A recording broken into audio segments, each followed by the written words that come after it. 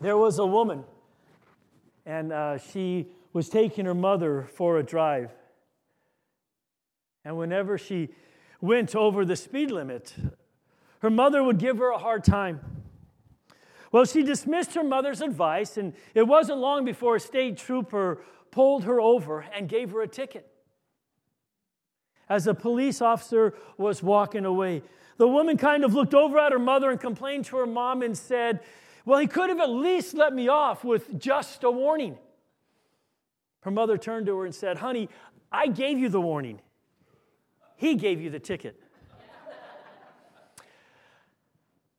Today, as we continue working our way through the final week, as we look at Jesus' final week on earth, we're looking at John chapter 16, verses 1 through 15, which Pastor Joel read for us just a little earlier. The message is entitled, "The Power That Empowers." And last week, we actually started talking about the Holy Spirit, and part of the Holy Spirit's job was to be there as a helper for us, as a paraclete. Well, today's scripture is a little bit different because Jesus tells us another part of the Spirit's job, and that is to give a warning. In verses 7 through 11, it says, "But very truly I tell you, it is for your good that I am going away. Unless I go away, the advocate will not come to you. But if I go, I will send him to you. And when he comes, he will prove the world to be in the wrong about sin and righteousness and judgment. About sin because people do not believe in me. About righteousness because I am going to the Father where you can see me no longer. And about judgment because the prince of this world stands condemned." And there are some versions that actually in verse 8 they say, "And when he comes, he will convict the world concerning sin and righteousness and judgment." First thing I want us to notice is who Jesus says that the Spirit is going to convict. Who is the Holy Spirit supposed to convict in these verses? It is the world. Jesus here isn't talking about the Spirit convicting us, the followers of Jesus Christ, the believers of Jesus Christ. It's not that the Spirit couldn't do that or the Spirit wouldn't do that, but that is not Jesus' main focus in this portion of Scripture. The Spirit was sent to convict the world, to convict the lost. He comes to convict the world of their need for Jesus, their need to be saved. Of course, the question is, how does that work? How does the Spirit do His thing while we are doing our things and while I do my thing? Today I want to break it down just a little bit. First, Jesus said that the Spirit would convict the world concerning sin. That means that I do not have to lecture people about their sin. That is the Spirit's job. The Barna Group, which is a religious survey group, they did an online survey back in April of 2011, and they found that 1/3 of U.S. adults, they feel held back or defined by something in their past. About the same number of American adults reported dealing with some kind of emotional conflict that was unresolved emotional conflict or some conflict in life. That means that there are an awful lot of people out there who are hurting, who are struggling. A lot of people who know that their sin is damaging them. We have a lot of broken people around. They don't need my help. They don't need your help to tell them that their lives are a mess. They already know that. But what they don't know is how to fix that. Now, if someone asks you if homosexuality is a sin, you can reply, yes, the Bible says that it is. Is sex outside of marriage, is that a sin? And the Bible says, yes, it is. Is deceiving others or hurting other people, is that a sin? The Bible says yes. You can tell people that is a sin.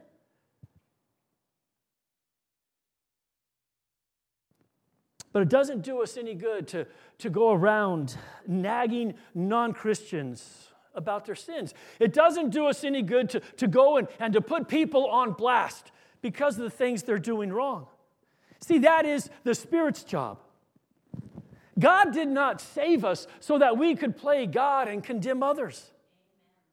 Our job is to witness to them, to share with them, to tell them what Jesus has done for us. You could put any of those in that fill in the blank that you wanted.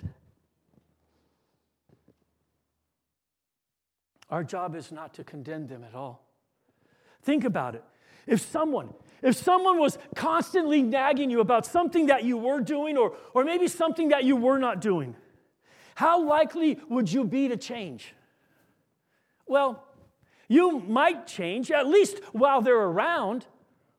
But then as soon as they're gone, you go back to being who you are or doing what it is or not doing what it is you were doing because you don't really want to change anyway. You are just kind of changing because of them.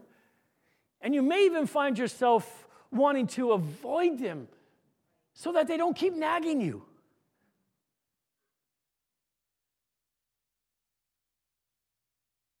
It works that way on Facebook, on other social media platforms as well. There are a lot of Christians out there who will say mean things, who will say hurtful things. We're a little bit more bold when it's not in person, when it's in text form or it's in some kind of media form. They say hurtful things about politicians or other people who they don't really agree with, who don't see things eye to eye with them. It makes them feel better about themselves because they've taken a stand for righteousness. And I wonder if in their opposition to sin and they're nagging the world, if somehow they're not just making it harder. But God says that's not going to work. In James chapter 1, it says, the wrath of man does not produce the righteousness of God. Martin Luther said, you cannot get rid of hate with hate. You can only do that with love. If you're out there and you're posting things on Facebook that are kind of negative against people, or if you're putting people on blast, we need to stop. We're not doing God any favors. We're actually just dragging the name of Jesus through the mud so that we can feel better about ourselves.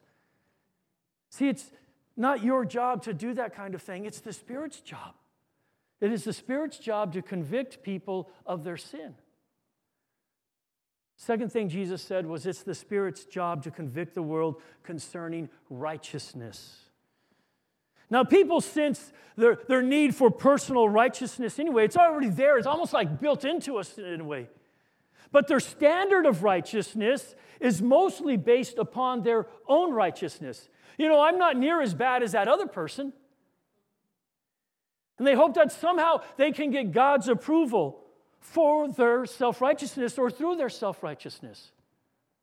But Christian morality, it is based on Jesus' righteousness. And that's why so many people oppose Christianity.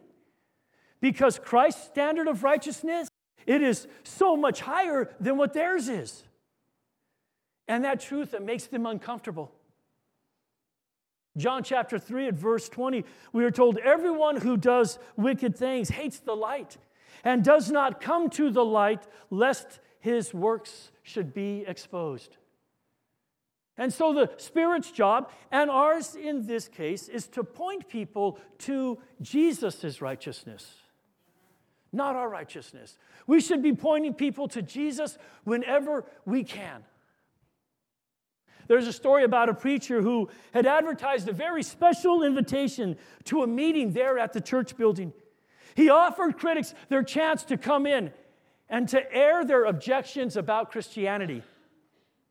Apparently, over 1,200 people showed up for that meeting. And many of them were given a chance to come up and to share in the microphone and to voice their concerns. One man said, church members are no better than anybody else. Okay, most of us could probably agree with that. Someone else said, the preachers are all crooked. The church is full of hypocrites. The church is only interested in your money. In all, there are about 27 objections to Christianity. The preacher, he wrote them all down on a piece of paper, and when the critics were done, when they had their time, the preacher stood up and he read through the list of all the objections. And then he tossed the paper aside. And he said, friends, you have objected to preachers, to church members, to bad congregations, but you have not said one word against my master. Let me tell you about my Jesus. And then he began to preach about Jesus. He spoke of Christ's love and his righteousness. He spoke of Jesus Christ being the faultless Son of God and how he had come to live and to die in our place. And then he offered an invitation. And get this, 49 people came down and accepted Jesus Christ and responded. But what was the preacher's point? What was he trying to get across? His point was this. He was not going to focus on the righteousness of Christians or of preachers or of churches or of denominations. Instead, he was determined to focus on the righteousness of Jesus Christ. Quite a few years ago, we did, in the Thursday night Bible study, when we were still meeting in the big house back there, we did a group discussion on a book that was entitled, They Like Jesus, But Not the Church. And there are a whole bunch of other books out there that deal with kind of the same thing. There's Unchristian, Lord, Save Us from Your Followers, and you can go on and on. I have a whole stack of them. See, too many times we've given Christ a bad name. And people, we're not pointing people to Jesus' righteousness. You see, that's a major part of what the Spirit strives to do, to point people to Jesus Christ and his righteousness. And once people realize how righteous Jesus Christ really is, and they realize how righteous they are not righteous enough, and they can begin to realize their need to be forgiven and their need to follow Jesus Christ. Lastly, the Spirit. Jesus said the Spirit's job is to convict the world that there is a coming judgment. There will come a time of reckoning. Thomas Jefferson, who was not a very godly person, a very godly man, he said, I tremble for my country when I reflect that God is just and that his justice cannot sleep forever. Even Thomas Jefferson felt the conviction of the Spirit on this. Even he knew that there was going to be a coming judgment. If you notice, the Spirit's job is not to make people feel comfortable about themselves. Instead, he focuses on convicting people that they are sinners, that they are not righteous, and that one day they will face the judgment. Scripture tells us that God is not slow, but that he is patient, that he is allowing everybody time to come to know Jesus Christ. But you see, in all of that, the question is, where do I fit in? Where do you fit in? Where do we fit in? Well, do you realize that you and I are a critical part of this whole plan? Romans chapter 10, verse 14 tells us, how then will they call on him whom they have not believed? And how are they to believe in him whom they have never heard? And how are they to hear without someone telling them? Notice that Romans isn't saying that people will believe because of the Spirit. You see, that's not the Spirit's job. What it is saying is that sinners will believe because you told them, because you shared with them. And if you don't tell people about Jesus Christ, there is a very good chance that they may never know about Jesus, and they will not be able to experience eternity with him. You see, we have a job, and that is to tell people about Jesus. But we're not doing it alone. Jesus says the Spirit is our helper. The Spirit's job is to help us. And he does that by setting people up for us so that we can go and to share with them. The Spirit basically is priming the pump a little bit, if you will, softening the hearts, speaking to people before you get to them so that they are ready to hear what you have to say. But how does the Spirit do that? Well, sometimes the Spirit convicts people through Scripture. In Acts chapter 8, God sent Philip to go and witness to a government official. The official is from Ethiopia. We know him as the Ethiopian eunuch. And as Philip approaches this eunuch, guess what the guy is reading? He's reading from Scripture. And so Philip kind of comes up to him, runs up to him, and he heard him reading Isaiah, the prophet. And Philip asked him, "Do you understand what you are reading?"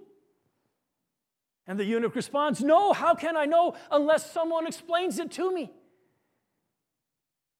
Now, do you think that it was an accident that this man is reading from Isaiah when Philip comes up to meet him?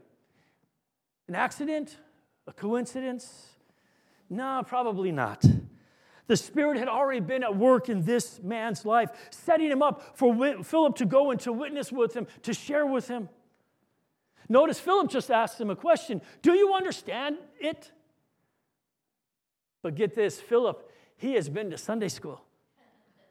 He knows how to answer the man's question. And so he sits down next to the eunuch and he begins to explain to him what Isaiah is talking about. And right there, in the middle of that Bible study, the eunuch, he looks over and he spots a body of water off in the distance, and he says, "Look, there's water. What is to prohibit me from being baptized?"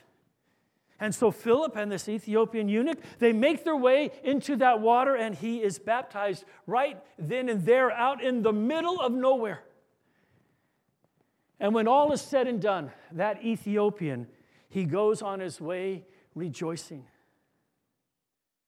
Now, sometimes the Spirit sets people up for us through circumstances. In Acts chapter 16, we read that Paul and Silas, they have been out preaching, and they have been arrested. They have been thrown in jail. And while they're in jail, they're in shackles and they're in jail, they spend the evening having a prayer service and worshiping and singing praises to God. And then all of a sudden there's this mighty earthquake, and all the prison doors, they swing wide open. And the jailer, he comes running over. And you have to understand this. For the jailer, anybody who was responsible for a prisoner, it was the prisoner's life or his life. And if the prisoners had escaped, then he was as good as dead. And he shows up there, and all the prisoners are still there. And he falls on his knees and he asks, "What do I need to do to be saved?" See, the Spirit there used his circumstances, this jailer's circumstances, to convict him of his need. And he knew just who to turn to for the answers. Well, Paul and Silas, they had been to Bible study. And they knew exactly what to tell this man. And they spent some time teaching him and talking with him. And get this, at the end of it all, both he and his entire family, they were baptized into Jesus Christ. Sometimes the Spirit sets people up for us by convicting them of their sin. In Acts chapter 2, there is a huge crowd of people, and they've all gathered together for the Passover feast. It's there in Jerusalem. And Peter gets up and he begins to witness. Basically, he begins to preach to the crowd. He tells them all about Jesus. Peter tells them how Jesus had been sent by God to be their Messiah, how they had crucified him. And then Acts chapter 2, verse 37 says, when they heard what Peter was saying, they were cut to the heart. Basically, they were convicted by what Peter had to say. And they said to Peter and the rest of the apostles, "Brothers, what shall we do?" Well, Peter had spent time with Jesus. He had been listening to Jesus and learning from Jesus. Man, that would be awesome, wouldn't it? And so he knew just what to tell them. And in Acts chapter 2 at verse 38, it says, "Repent and be baptized, every one of you, in the name of Jesus Christ for the forgiveness of your sins, and you will receive the gift of the Holy Spirit." And get this, 3,000 people were baptized into Jesus Christ on that day. Can you just imagine what that must have been like to have been Peter on that day? Can you imagine what it must have been like to tell people about Jesus and to have a response like that? If that happened here, we would blow the walls off this building. It would not contain the Spirit as the Spirit moved and His people were coming to Jesus Christ. Wouldn't that be really cool? Well, here's my point. It's our job to witness. It's our job to share with people. Simply, it's our job to tell people what Jesus Christ has done in our own lives and what he continues to do. It is through our witness that people will be able to go to heaven. They will hear about Jesus. And so you and I, we are all a crucial part in this. We are all part of this plan. But you do not have to do it alone. That's the amazing thing. We have the helper. We have the Holy Spirit, the Spirit of God who goes and he primes the pump. He gets people ready to hear what it is you have to share. He convicts people of their sin, their need for righteousness, and the fact that there is a coming judgment. And when you realize that you're not alone, that you're not out there just trying to wing it, it's a lot easier to start looking for opportunities. And as you look for an opportunity and you respond to that opportunity, then lo and behold, there's another one and another one. And you start noticing them and you start acting on them a lot easier. There was a man, his name was Jim. And Jim, he had never wanted to have anything to do with church. He preferred to enjoy life. You know, party and drink and drink and drink. You see, he was a salesman for 84 Lumber. Not only did he drink at meetings, but he drank at bars. He also had his home very well stocked. And one day, Jim was at a fast food restaurant. He was sitting there eating his meal, and he was approached by a seedy-looking man who had this long trench coat, and he had this very scraggly-looking hair. And Jim just knew that it was a beggar who was going to come and ask him for something. But instead, it turned out that the stranger asked if he could give Jim something. And Jim was taken a little bit back and not really knowing how to answer. He said, okay, sure. And so out of his trench coat, the stranger took a witness Bible and he simply said, read this. Jim quietly took the Bible and he finished his meal. A little bit later on, when he was at home, he began to read it. He became convicted by what he saw in its pages. The Bible had these notations and these little marks, and a verse was underlined, and then it would say, turn to this page, to this verse.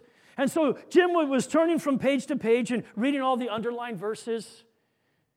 But you see, it was the final verse that really shook him the most.